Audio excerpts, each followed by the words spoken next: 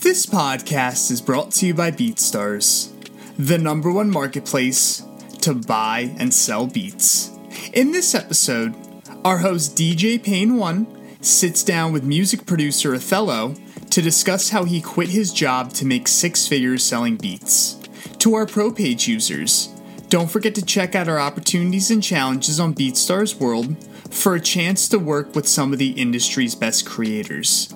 If you're not a Pro Page member, but would like to try it out, use the code PODCAST for a 30-day free trial. And of course, don't forget to leave us a 5-star review. Enjoy the show.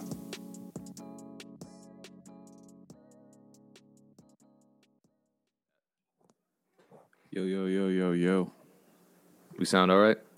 Yeah, I think we sound good. Okay. That's all that matters. Cool. Someone says we sound good. It's already a tough crowd. They were mad at me for some of the beats that were playing in the background. Okay, so I switched it. Really? It was the same ones I was hearing? Yeah. I think it's because when I go to the timer, it by default plays it in a certain order, so they're hearing the same beats that they heard last week. So I tried to switch it up for them. But they're gonna be a tough crowd, and they get to ask questions throughout this conversation. So be prepared for that. But you need no introduction. I'm gonna give you an introduction anyway. Everyone knows who you are. People are already talking about you in the chat, talking about if you don't pull up in a limo or a yacht to this interview, they're going to be disappointed. So they're aware of how amazing of a year you've had, how amazing of a come up you've had within the last 365 days. His name is Othello Beats. What's going down, sir? Appreciate you joining us today. What's up, y'all? How are you, man? I'm great. Just when I think I'm having a great year, though, I look at somebody like you, and I'm like, damn. How long have you been producing?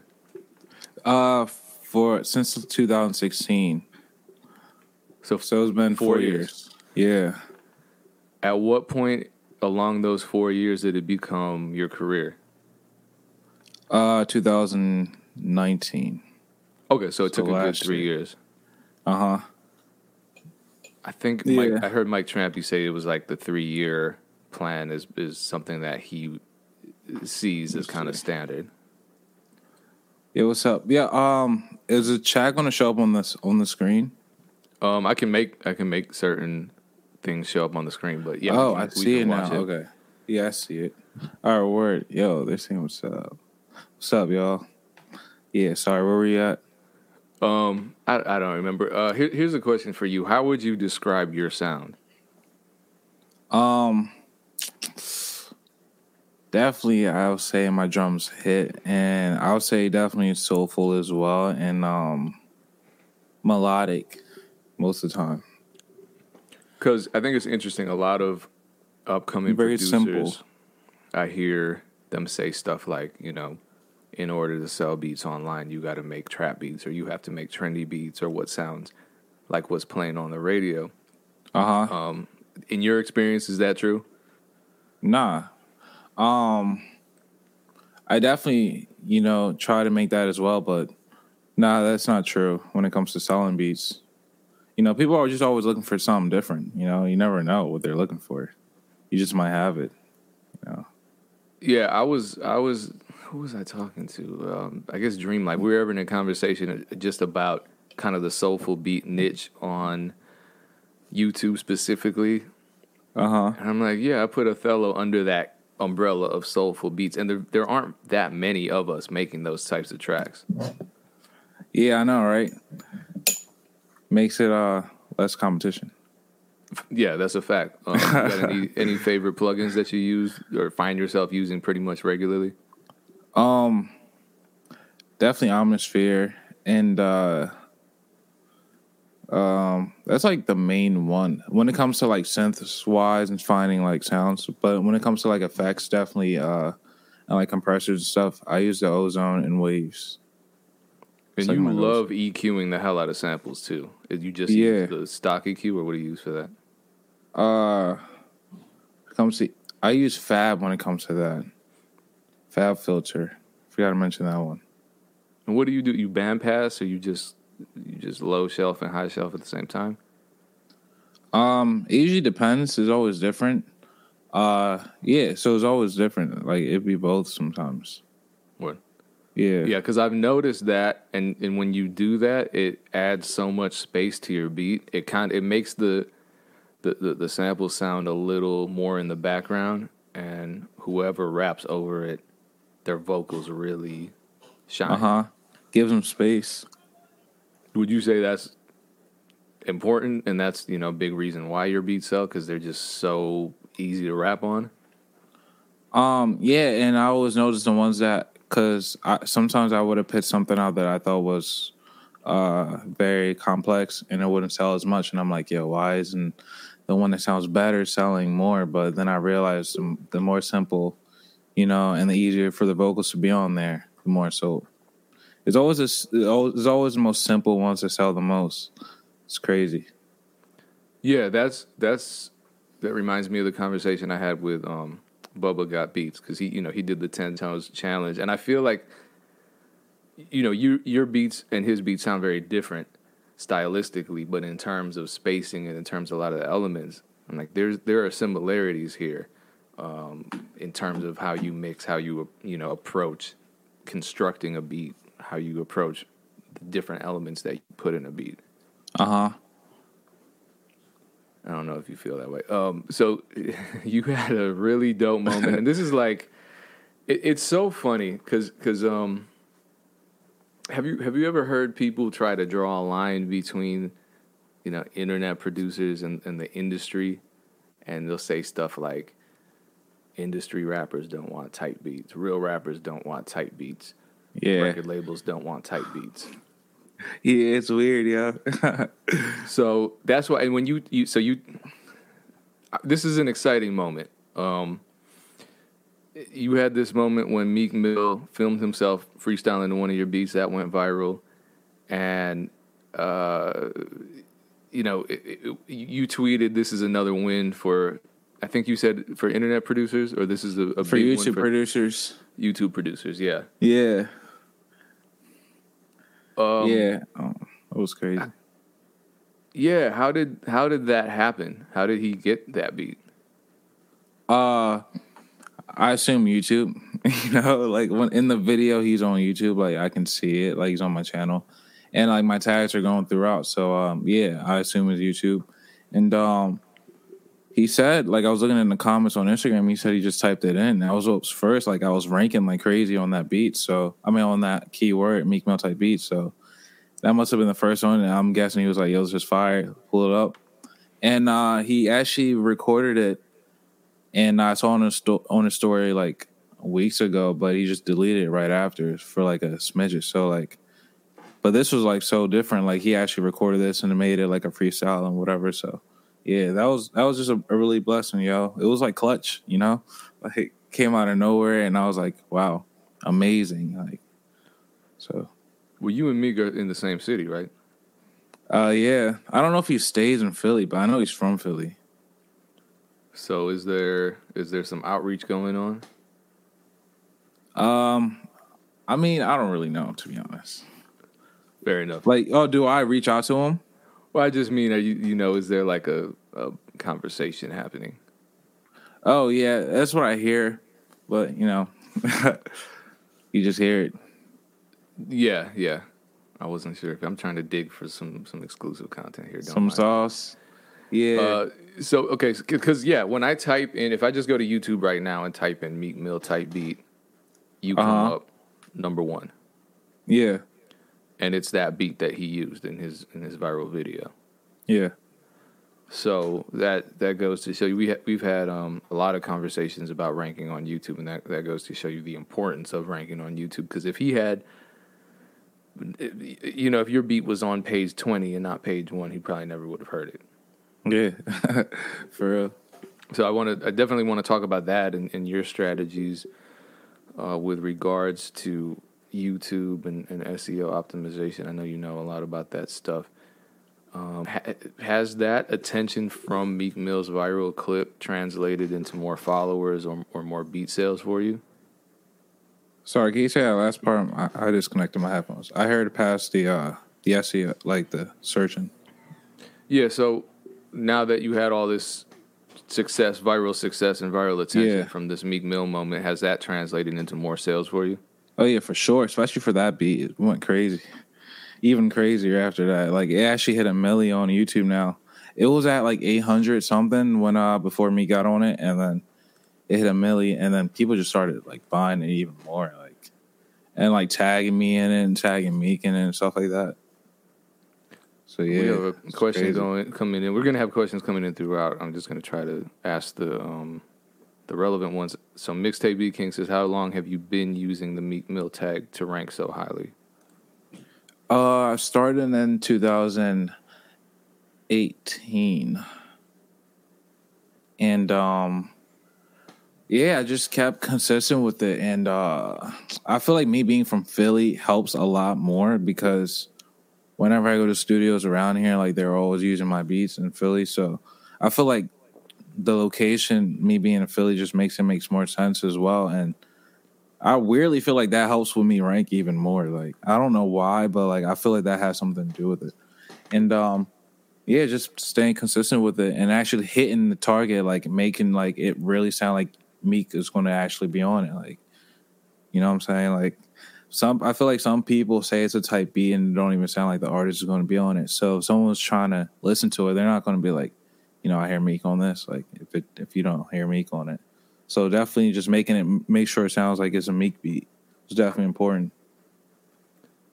Here's a question. You mentioned your headphones. I had to switch headphones for this broadcast to the I guess these are the Sennheisers. Usually I use the AKGs for mixing, and I really like them, but they have this kind of uncomfortable thing at the top.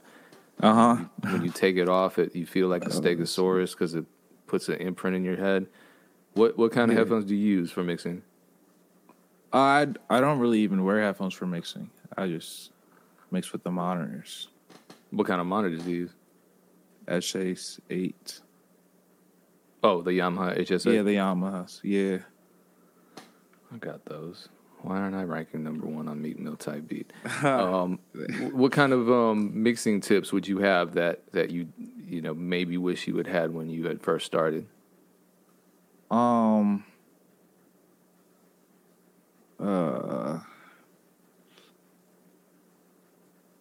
Make room for the vocals, I guess. Take out some of the highs sometimes. I don't know. I don't think my mixing is crazy, so it's not much I feel like I've learned, to be honest. Yeah, and I just always try to make my 808s like really slap, like. So sometimes I give them a little extra push in the low end, but that's it. You're just boosting it on the EQ. Do you do anything with the kick? Like, do you sidechain? I know a lot of producers sidechain their kicks. Yeah, to never. Not never at all. No. I think that's. I don't know. I could understand that for like EDM, but not for hip hop. Do you? I just have favorite drum kits that you use that you just they're your go-to kits. They just sound good every time. Yeah. I kind of made my own. I haven't released it, but I do have one. And other than myself, I say like OZ, KBZ. I like Boy Wonder's kit, Wonder Girl, like that type. Their stuff's hard, yo. This is a good comment. DJ Payne doesn't understand it takes hard work. He makes excuses on monitors. My bad for making excuses for myself. Yeah, just started commenting. Every time. You produced a record on Pop Smoke's Meet the Woo 2. How did that track get placed? It was crazy because I remember like exactly how like I was driving and then my lawyer just called me and he was like, Pop Smoke wants to use your beat. And then they sent over the paperwork. I sent over the stems and then like out of nowhere, like I just woke up in the morning, I was ironing and I went on Instagram and people were tagging me. I mean, like Instagram, they're DMing me like, "Yo, I hear you beat." And there's always people from YouTube that point it out first for me because they hear my beat on YouTube. So when they listen to a new album, they'll be like, "I know this beat from somewhere," and then they'll come DM me or like go on YouTube in the comments. That's usually how I get it first, if I don't see it first. So yeah, I saw that, and that's how it happened. How did he find the beat? I assume from YouTube. To be honest, which is crazy, and it was a Meek Mill type beat. Mm. Yeah, coincidentally, right? Well, okay. So here's the question then: was that beat pretty popular already? Was it getting a lot of views, or was it one of the lower ranking ones? It was like 80-something thousand, so I think that's like medium. That's like okay. Okay. So yeah, it's all relative. It's chilling. Yeah. You said your lawyer called you out of no. So how did your lawyer find out about? Stephen Victor texted my lawyer Carl. You probably know Carl. Carl. No, I had him on. I had you and him on. Yeah. So Steven must have texted Carl. I was like, "Yo, we got Pop on it." And yeah, Carl called me, and I was driving. I was. This is like last year, like not even that long ago. I was working. I used to drive like kids to school, and like back to the job. It was like a aftercare, and I like helped them with homework and stuff. So yeah, I was just driving to pick them up, and then I saw that like text, so I pulled over and searched up Pop Smoke. So I was like, I think I know who this is. And then I heard like Dior and stuff, and I was like, oh yeah, this guy. And then I was like, wait, what beat do I have that like even sounds anything like this guy? Like, you know what I mean? Like, I don't have any drill beats. I've never made one in my life. So I was just like, okay, like. And then they told me what beat it was, and I was like, I sent it over, and there was a leak on YouTube. So I actually heard it before it came out, but yeah, it was crazy. So how did that negotiation process work? It was pretty easy, and that was my first placement. So I was like, I guess all placements are easy like this, but like nah. But yeah, that was the first. No, one. They're not. That was the first one, and it was actually really easy and smooth. So yeah, they kept it really smooth.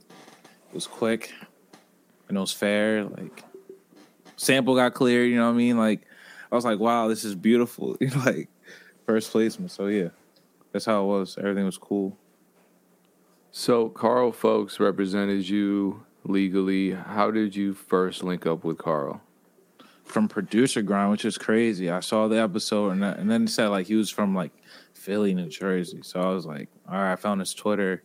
And then I just DM'd him. What did you say? What was that conversation like? Because a lot of producers wait until it's kind of grind time, like they already have a placement on the line and they need a lawyer to contact a lawyer. But it sounds like you were proactive and you networked with him in advance. Yeah, because someone was trying to sign me, so I hit him up. And I was like, because literally it was like perfect timing because I saw that episode when these people were trying to sign me. So I sent him over the contract and we just kicked it from there. And he's like, the homie.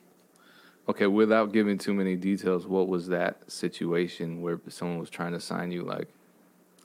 Well, they're like, what are they? They're like this label around Philly, and they were just interested in signing me. And at the time, of course, I'm hyped because I'm like, oh, this is my first deal. Like, this is crazy. They could probably help me get placements. But then I showed Carl, and Carl's like, yeah, like, definitely don't do this. So it's like, all right, trust you, Carl. I didn't do it. And then I learned after, like, yo, like, I would have been crazy to sign that. You know what I mean? Like, so, yeah. Was it a production deal? What was it? Like, they were like, we can help you. I don't even, like, remember this kind of stuff. They're like, we can help you get placements with, like, all these people that they know want to get placements with, and stuff like that. Like, and, like, it was a publishing deal. They wanted to take 50%.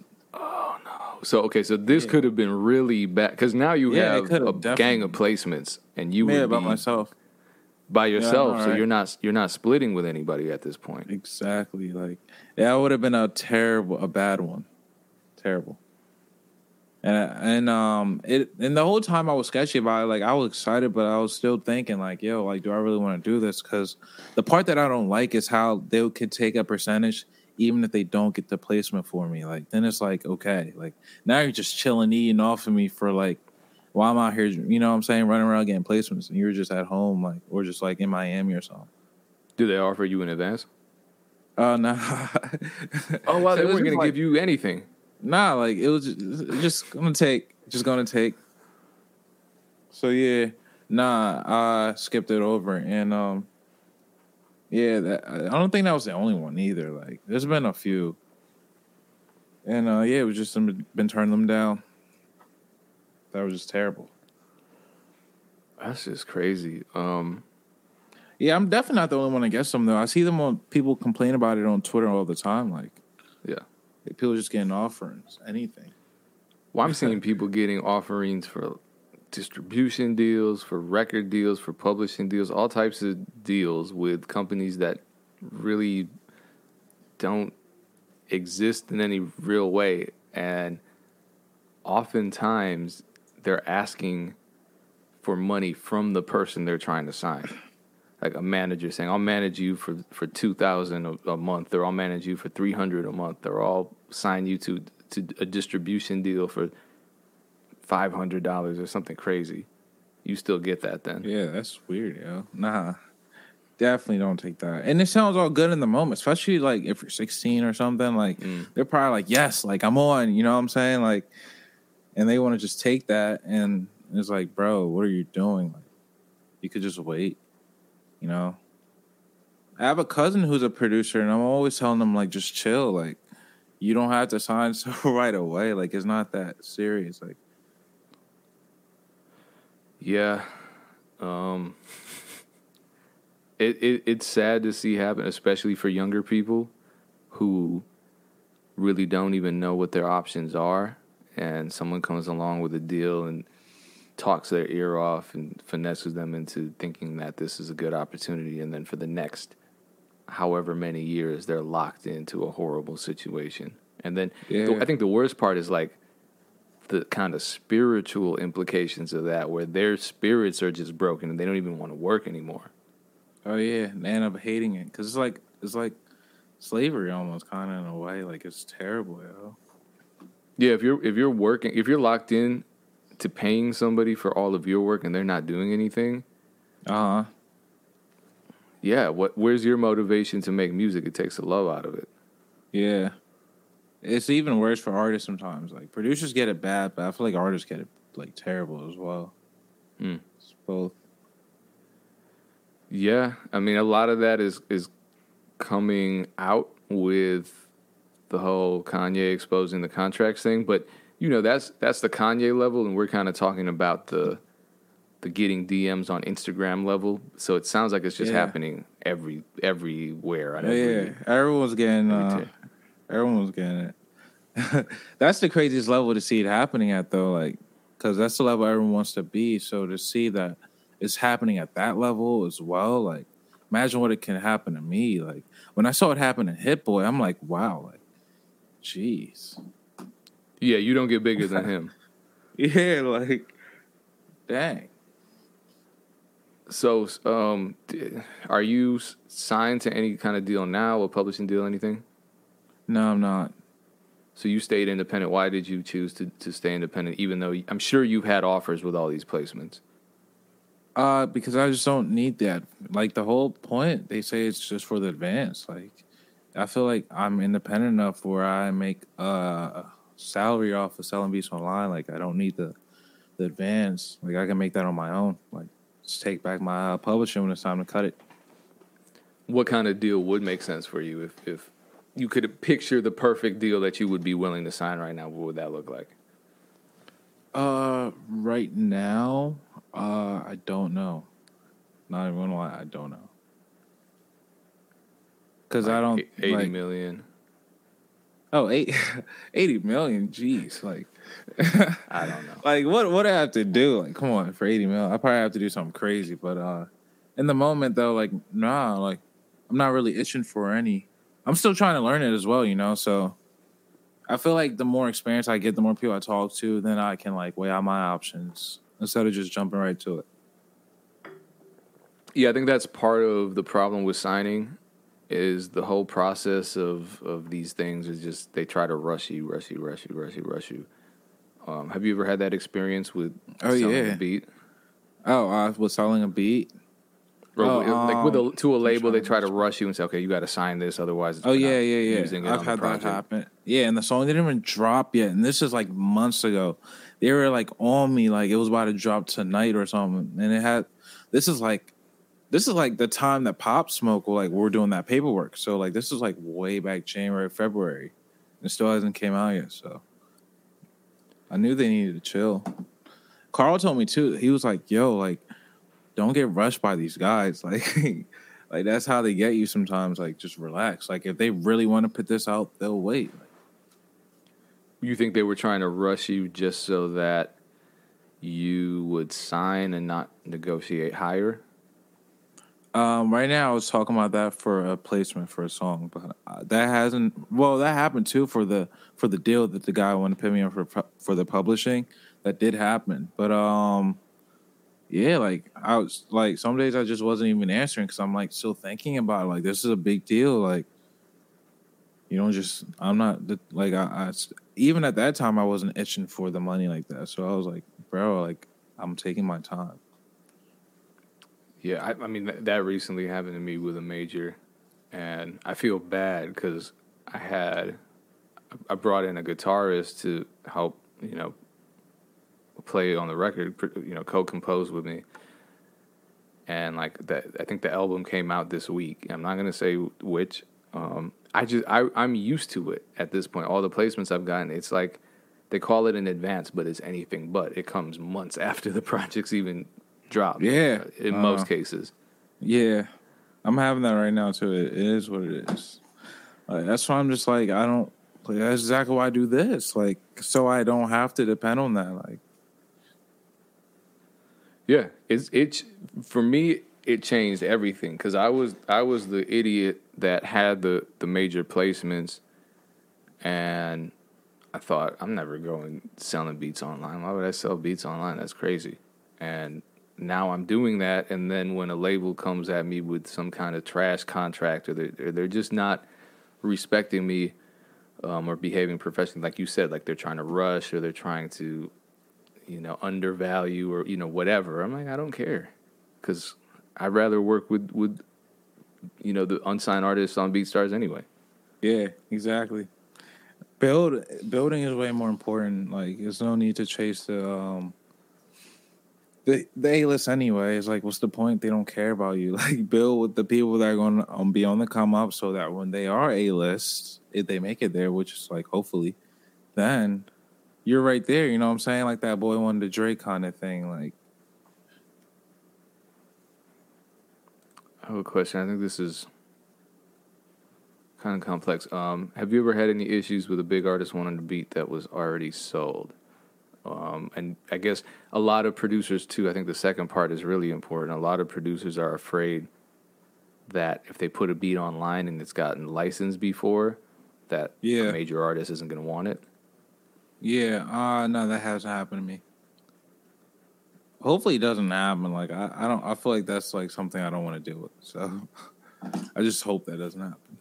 But with the Pop Smoke record, that was a beat that had already garnered 80,000 views, right? So they didn't care about that. Yeah, same with the Tory one. Like they didn't care. Like, okay, so the Tory Lanez placement, that's a #1 album this week. As we speak, that's #1, right? Yeah, crazy. And that was another beat that he got off of YouTube? Yeah, his producer found it on YouTube and they hit me up. Oh, his producer found it? Yeah. Yeah, his producer found it. His producer, like, / engineer found it and reached out. It was like, send a pack, and I was one of them in there. And that's crazy. It was the one that he pointed out, so obviously that one was going to get, like, chosen, but yeah. Yeah, it's a different time because a lot of producers are just totally paranoid about putting beats online and thinking they can't do anything with those beats once they're online, and that's obviously not the case. Yeah, nah, it's still a possibility. Of course, it's not going to happen every time. Like, it's still like, you know what I'm saying? Like, it's still a rare thing that happens. It's not as rare though, to be honest. But I feel like as time goes on, it's being less rare. But yeah, it's still a possibility. I say still do it. Here's another question. What are your thoughts on selling exclusives? Is that something that you do right now, or is it something you avoid? Nah, from the start, I've always been picky.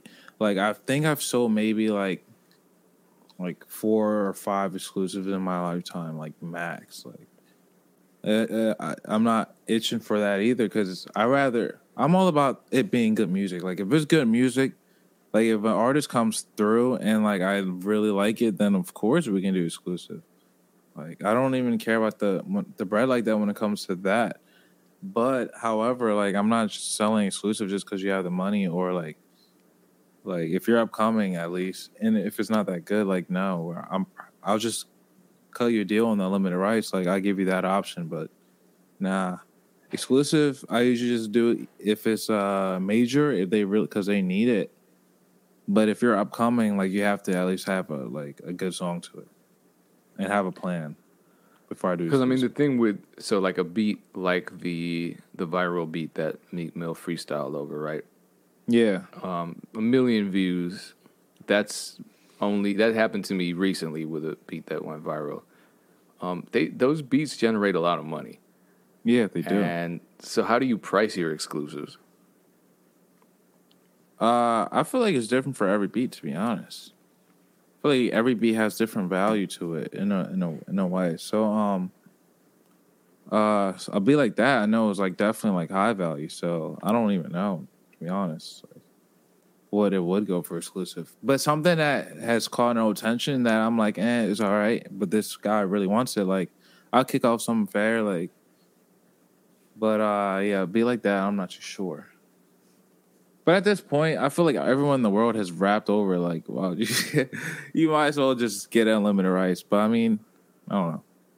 Do you have a lot of those conversations then? Because I know, I mean, for me, I have rappers contacting me every day asking for exclusives, and it's kind of one of those things where, yeah, I could ask you for a bunch of money for an exclusive beat, but is that in your best interest? Is that in my best interest? So I try to have a conversation with them and really figure out some kind of compromise. How do you approach those conversations? Yeah, it's like every day, and I just tell them the usual, like, yeah, what I just told you. I'll give them the option. I'll say this is what exclusives go for, but in this case, like unlimited rights might work better, you know. And if the song exceeds, like if it's going crazy, like yeah, we can negotiate exclusive. But I'm not just doing exclusive off the bat. Mm. Since I started selling beats online, even before I started selling beats online, I've heard producers saying the game was too saturated and too competitive for any new beat makers to find success. Yeah. You recently, you got to the point where you could quit your job within the last, 12, 13 months. What do you feel about that whole saturation concept? I used to believe it too, to be honest. Like I used to be one of them. I was like, maybe it is too saturated, and then I never did it, and then I did it, and then I was like, wow, like it's actually a lie. Like it's really not, and it is. But like you can make yourself stand out. Like that's just what it is, and that comes with branding. Like that's so important. If you're not branding, then of course you're going to be in the saturation, like because you don't stand out, bro. What are some of the strongest branding decisions you've made for yourself? Even in the beginning, I didn't really know I was doing it until I started doing it, and I'm like, wow, I've been branding.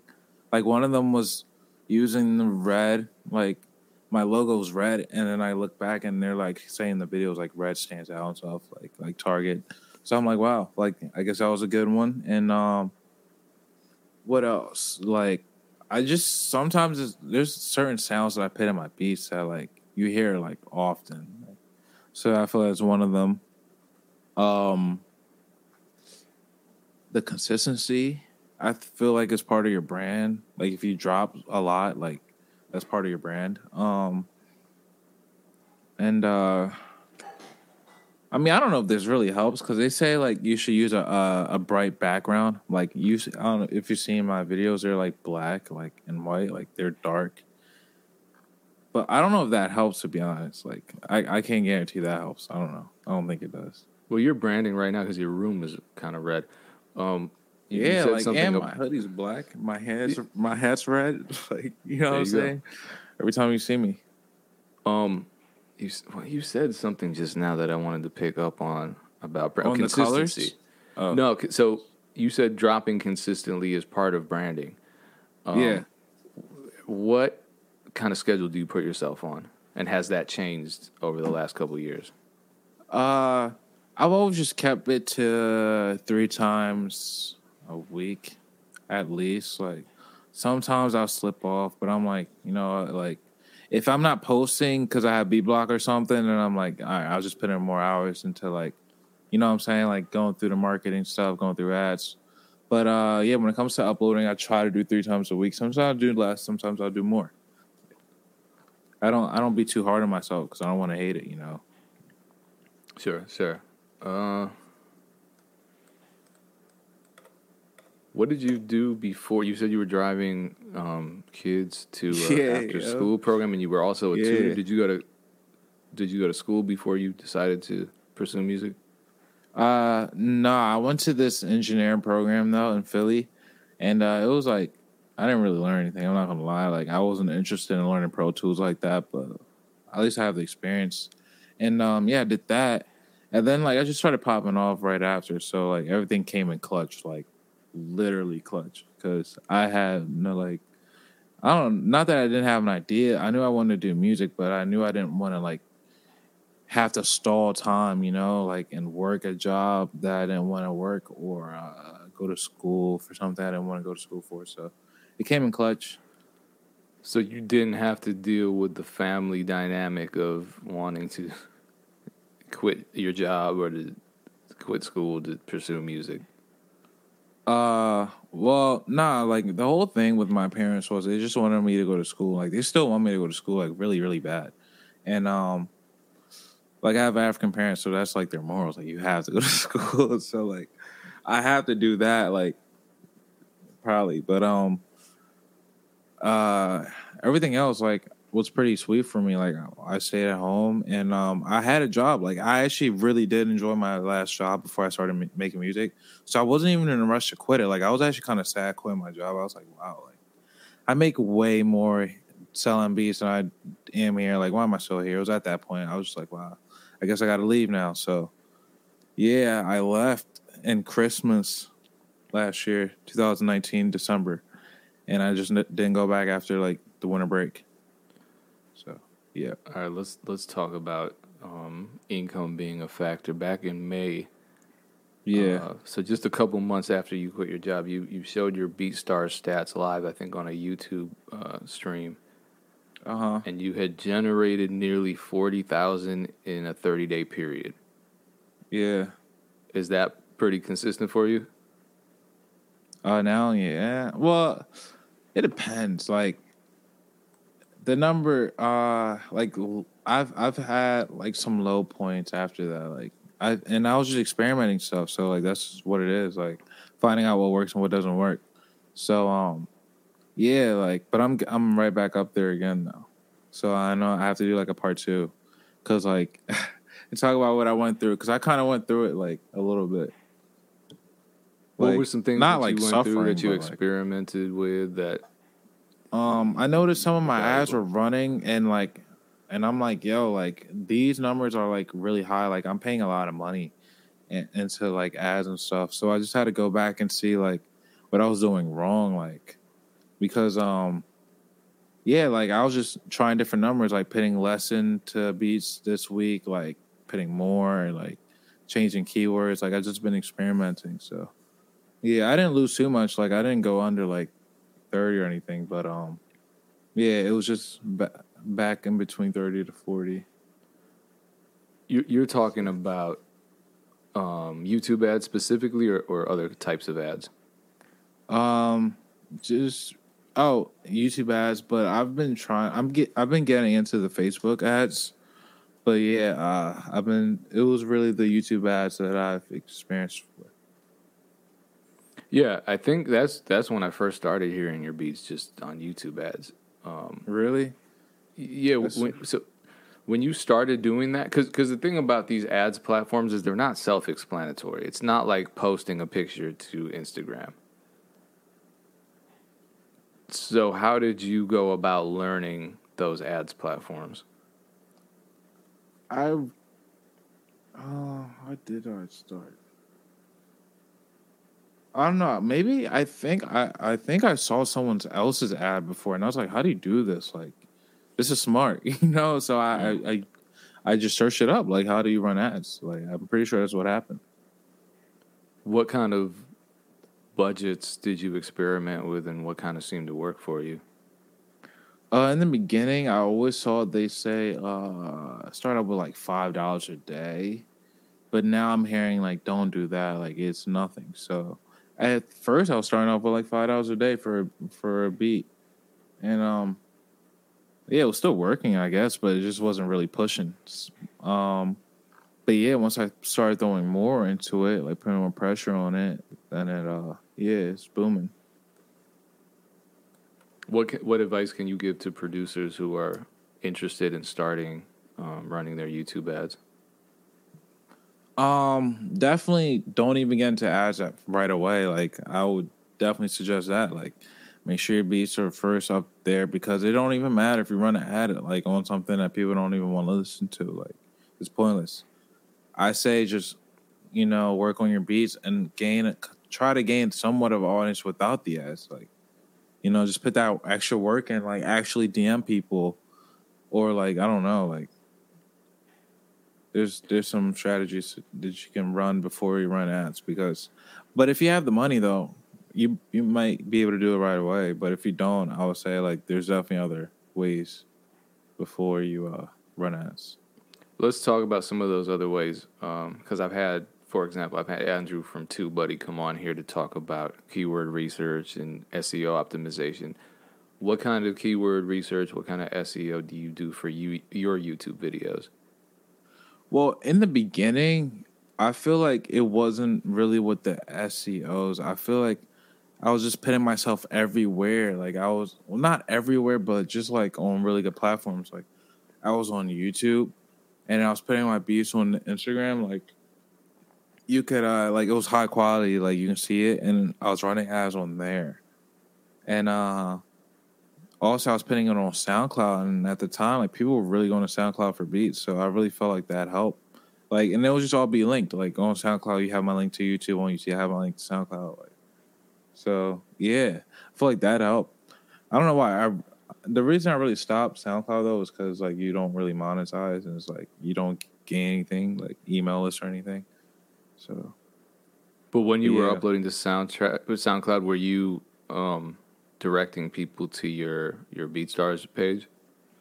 At the end. In the beginning, I didn't know that you could like put the link in there, and they can buy it straight from SoundCloud. But I think that's really cool.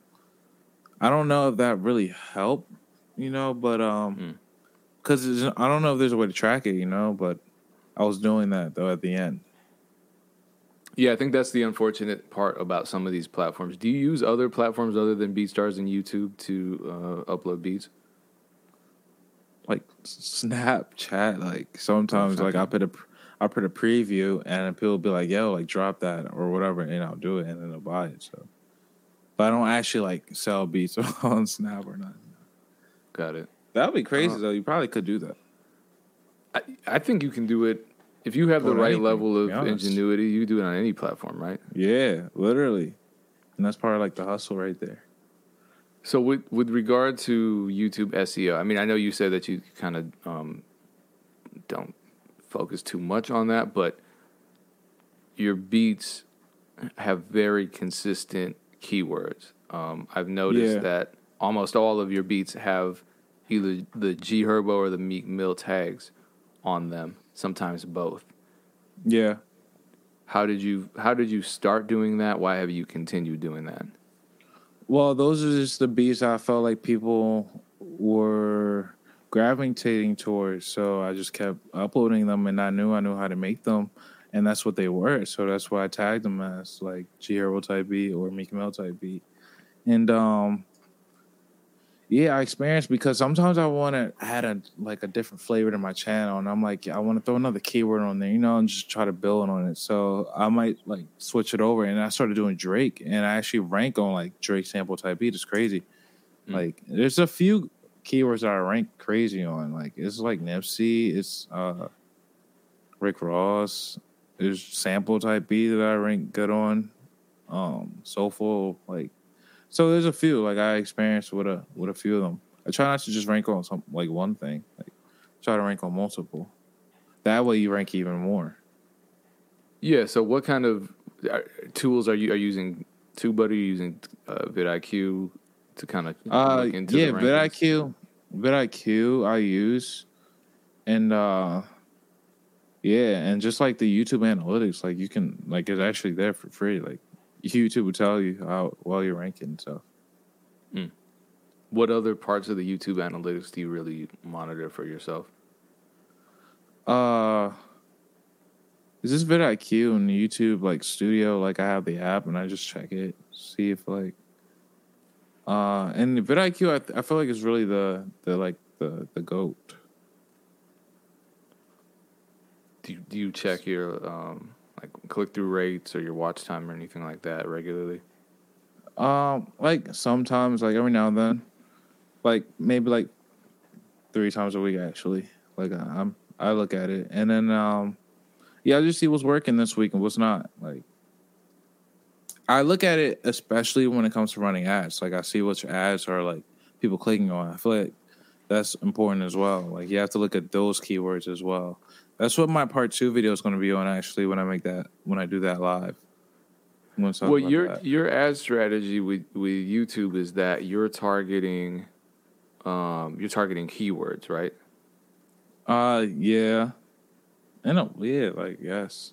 It's not I feel like I'm targeting keywords, but like not just keywords, like a type of crowd, like if you really think deep about it, like it's not just keywords, you're trying to like I don't know, get rank in a type of crowd and a type of like sound too, in a way. So yeah, but yeah, that's the goal though. That's the rank. What do you mean by that? I guess what do you do when you're running an ad?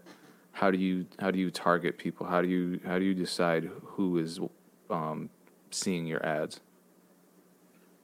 How do I decide who's seeing my ads? So like I said, like I run ads on like a type of sound that like I wanted to rank on, not just a keyword. Like for example, if you're making like an R&B type beat, like let me see, like Chris Brown or something, then you got to think of another artist that probably sounds like Chris Brown, and then try to rank around that entire sound. Like it's not just one keyword. Like G Herbo and Meek Mill are kind of in the same like sound, you know what I mean? Like, so it's trying to rank in a sound, not just like one keyword. So like, yeah, like Rick Ross and Meek, it makes sense. Like Meek was on like Maybach, so like I just thought target like both of those keywords. Yeah, like it makes perfect sense, you know. Like don't just try to rank. Don't just think of the keywords. Like think of like I said, the sound and like the sound. But at the end of the day, you're still targeting a certain number of keywords, right, in the ad when you set it up. So how many do you usually do? Like, what do you limit yourself to? How many ads do I run? No, how many keywords per ad? Just the ones that make sense. I used to think just load it up like everything, like, and I'm pretty sure I said that in my last video. I was like, put a lot. But now I'm just like, I do put a lot in the beginning, and then I limit them to what's actually working. So I don't have to, spend a lot of money on stuff that's not on ads that aren't working. So yeah, I think a good solid 10 is good enough for an ad. That's 10, my but they're number. all I don't related. know. Yeah, they're all related, and now it makes perfect sense.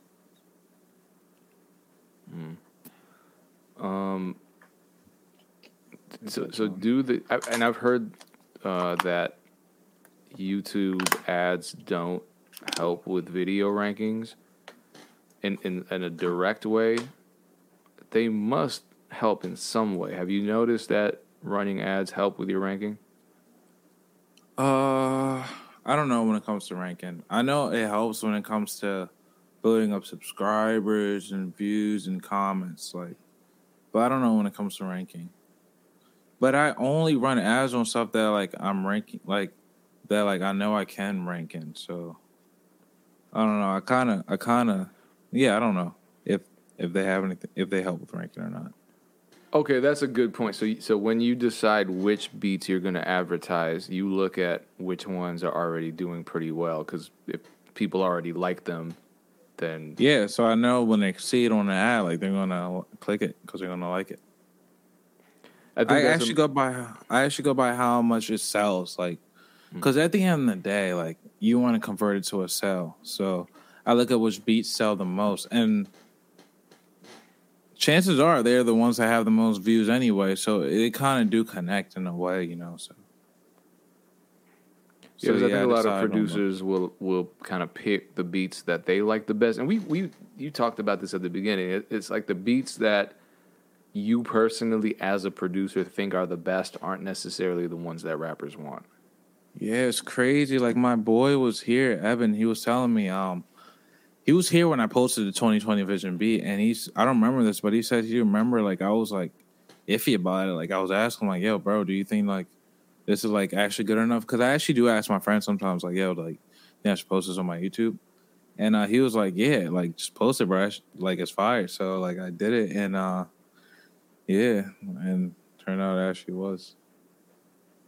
Yeah, that's crazy. I think a lot of producers have those stories about beats that they're iffy about becoming kind of their big sellers or their Yeah, placements.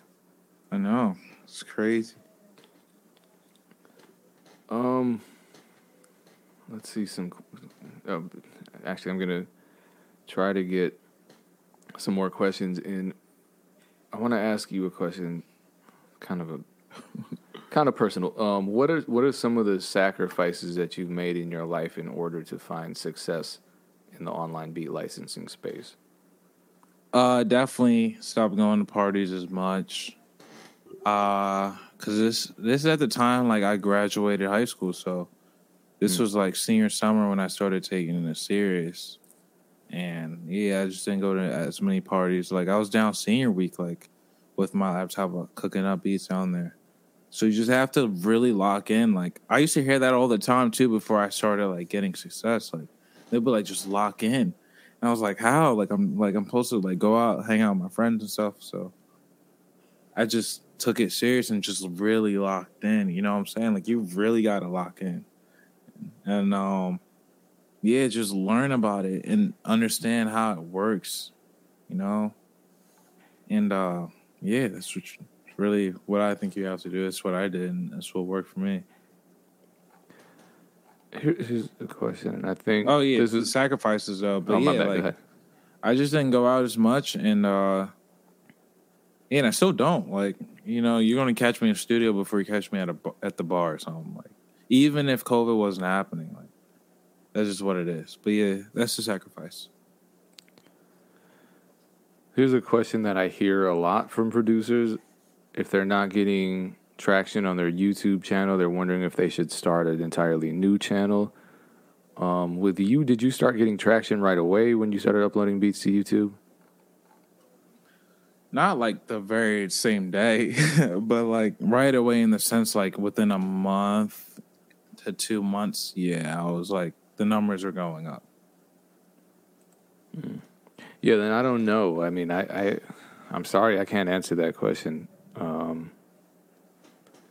Yeah, maybe it's just because like I've said in the last video, you know, like stop trying to rank for Drake, like or Travis Scott or like Meek, like it's the chances are just not going to happen. Like you just have to rank for somebody that's on the come up, and there's a lot of good people on the come up. Like so, this is actually a really good time to try to find those people and rank for them on YouTube. Here's another question about scheduling. I assume you're not married and don't have kids? Me? Yeah. Yeah. Okay. Um, How long does it take you to make a beat video, and what's your process for that? I don't really make beat videos, but I'm actually going to start doing that this week. I got my camera coming in on Friday. I think he means like just the beat videos on YouTube that you use to sell beats. Oh, after I make the beat, I just have to find the art cover, which takes about like 5 to 10 minutes, and then it's fast to export it from what I use, and then you just upload, which doesn't take that long. What do you use, and did you create a template for it to make it easier? I didn't create a template, but I use iMovie. You can upload it straight from iMovie. Actually, you can literally upload it from your phone. Like, I've never done that before, but like, you can upload to YouTube from your phone. So it's really like an easy process. That might be something to look into, especially if you have a demanding schedule. Yeah. Here's a great question. Yeah. Can you see that question? Yeah, it's just DM full of sexy ladies after he blew up. Yo, I have to take a picture of this. Hold on. Oh, wait, I'll put it back up. Leave it to Bufo to ask that question. Did y'all see my tweet, man? Like, nah, like it's actually like sad, yo. But nah, it's like all a myth.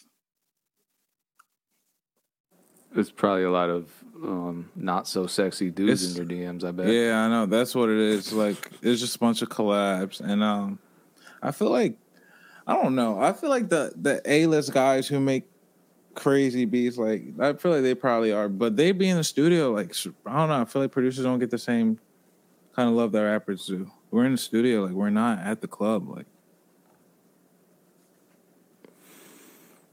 yeah, should we be? That's part of the sacrifices. You want the YouTube money, like, you can't have no girls either, man. Like, that's just what comes with it. Oh, Mixtape B King says that's sad. Well, you know. I mean, bro, they're gonna come. Like, I don't know if this come. Like, I feel like this is a serious, but not a serious conversation. Where like, yeah, like nah, like they're gonna come. I'm just focused on my purpose more than them, so I'm not gonna chase them. But like, I probably could like chase them now, and it would work. Like, just flex a little. It's like, no, but what am I gonna pull up my YouTube and be like, look at all these like they don't care about that. I feel like it has nothing to do with. I don't know. I feel like producers don't really. I don't know. You know what I mean? Like the girls, really care about producers. Like they don't do that. Here's a question, because I know there are women who are producers in the chat. What's your opinion on that? Are you? Yeah, for them, you know what I really think. I feel like producers are going to always slide in their DM and be like, let's collab, just because they're a girl and they think she looks good. Like, I've seen it happening. Like, Lil Cece on the beat, for example. Like, there's guys, like, always just simping in their comments. Like, and she's a producer. Yeah, I know, because I was in her DMs trying to get her on this show. I really did want to talk to her about it. She didn't reply. I don't even think she read my DM. But she's like... Noah's not working with her. Nah, she's out of here. Yeah, once you have a Drake single, you're not answering my DMs. Like, that's like clutch too. Like for her, like, because that's a crazy play. Like, I feel like being a girl would help in situations like that for sure. Yeah, I think standing out any type of way is gonna help. Yeah, but I feel like rappers are always willing to open up to a girl that looks good. Like, so like if you say you're in the, can I pull up the studio, play beats, and then you pull up and it's actually hard, and then be like, oh snap, like, well, like this was easy. Yeah, I don't know how that. I wanted to ask her about that because she has two careers, production and modeling. So yeah, I wonder how there's overlap between those two. I think it's really interesting. I want to just interview more producers on here, whether they're women, whether they're just like no more just like regular straight dudes, because we kind of know how that is because that's who we are. Yeah. So it's different. perspectives, and we don't always consider that in the producer world. Yeah, this one girl's cool, Monique Winning. But I don't know if she has BeatStars. Like, are you looking for people that she's probably I does have her have scheduled. BeatStars. Yeah, she's coming. Monique Winning is going to be here, I want to say next month. No, this month, word. October. Yeah, I'm going to tune into that. She's got a gang of placements, too. Yeah, actually, I'm actually looking at her page, like at Choppa. Yep. Like, She did some other NLE Chopper. stuff. She did Light Skin Keisha. She did a bunch of stuff.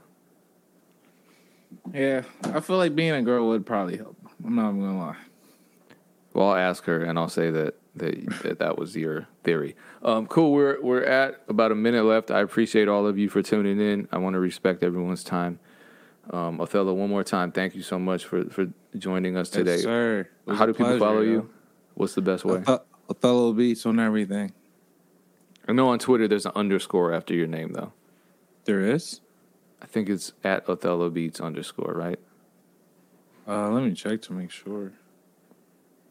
Yeah, actually, you're right. I should be your manager. See, look at this. Yo, I didn't even know this. I was a kid, I guess, like when I did that. I don't remember. How old are you now? Nah, I wasn't a kid. I don't know why I said that. I'm 22. I just turned 22. Oh, you're technically still an adolescent then. Really? I made that when I was like 19 now. So. I came up with the name DJ Payne 1 when I was 19. So yeah, you just can't escape the decisions you make when you're a teenager. Cool, man. Well, shout out to everyone tuned in. This will be archived, www.beatstars.world. And Dame will be here on Monday, same time, same place. I'll be back next Thursday, same time, same place. Check the schedule at musicentrepreneurclub.com, and you will see exactly when Monique Winning will be on, because I don't have the schedule in front of me, but I'm definitely looking forward to that. Once again, thank you, Othello. Thank you to everyone who tuned in. DJ Payne 1, beatstars.com. I'm out. Peace. Peace.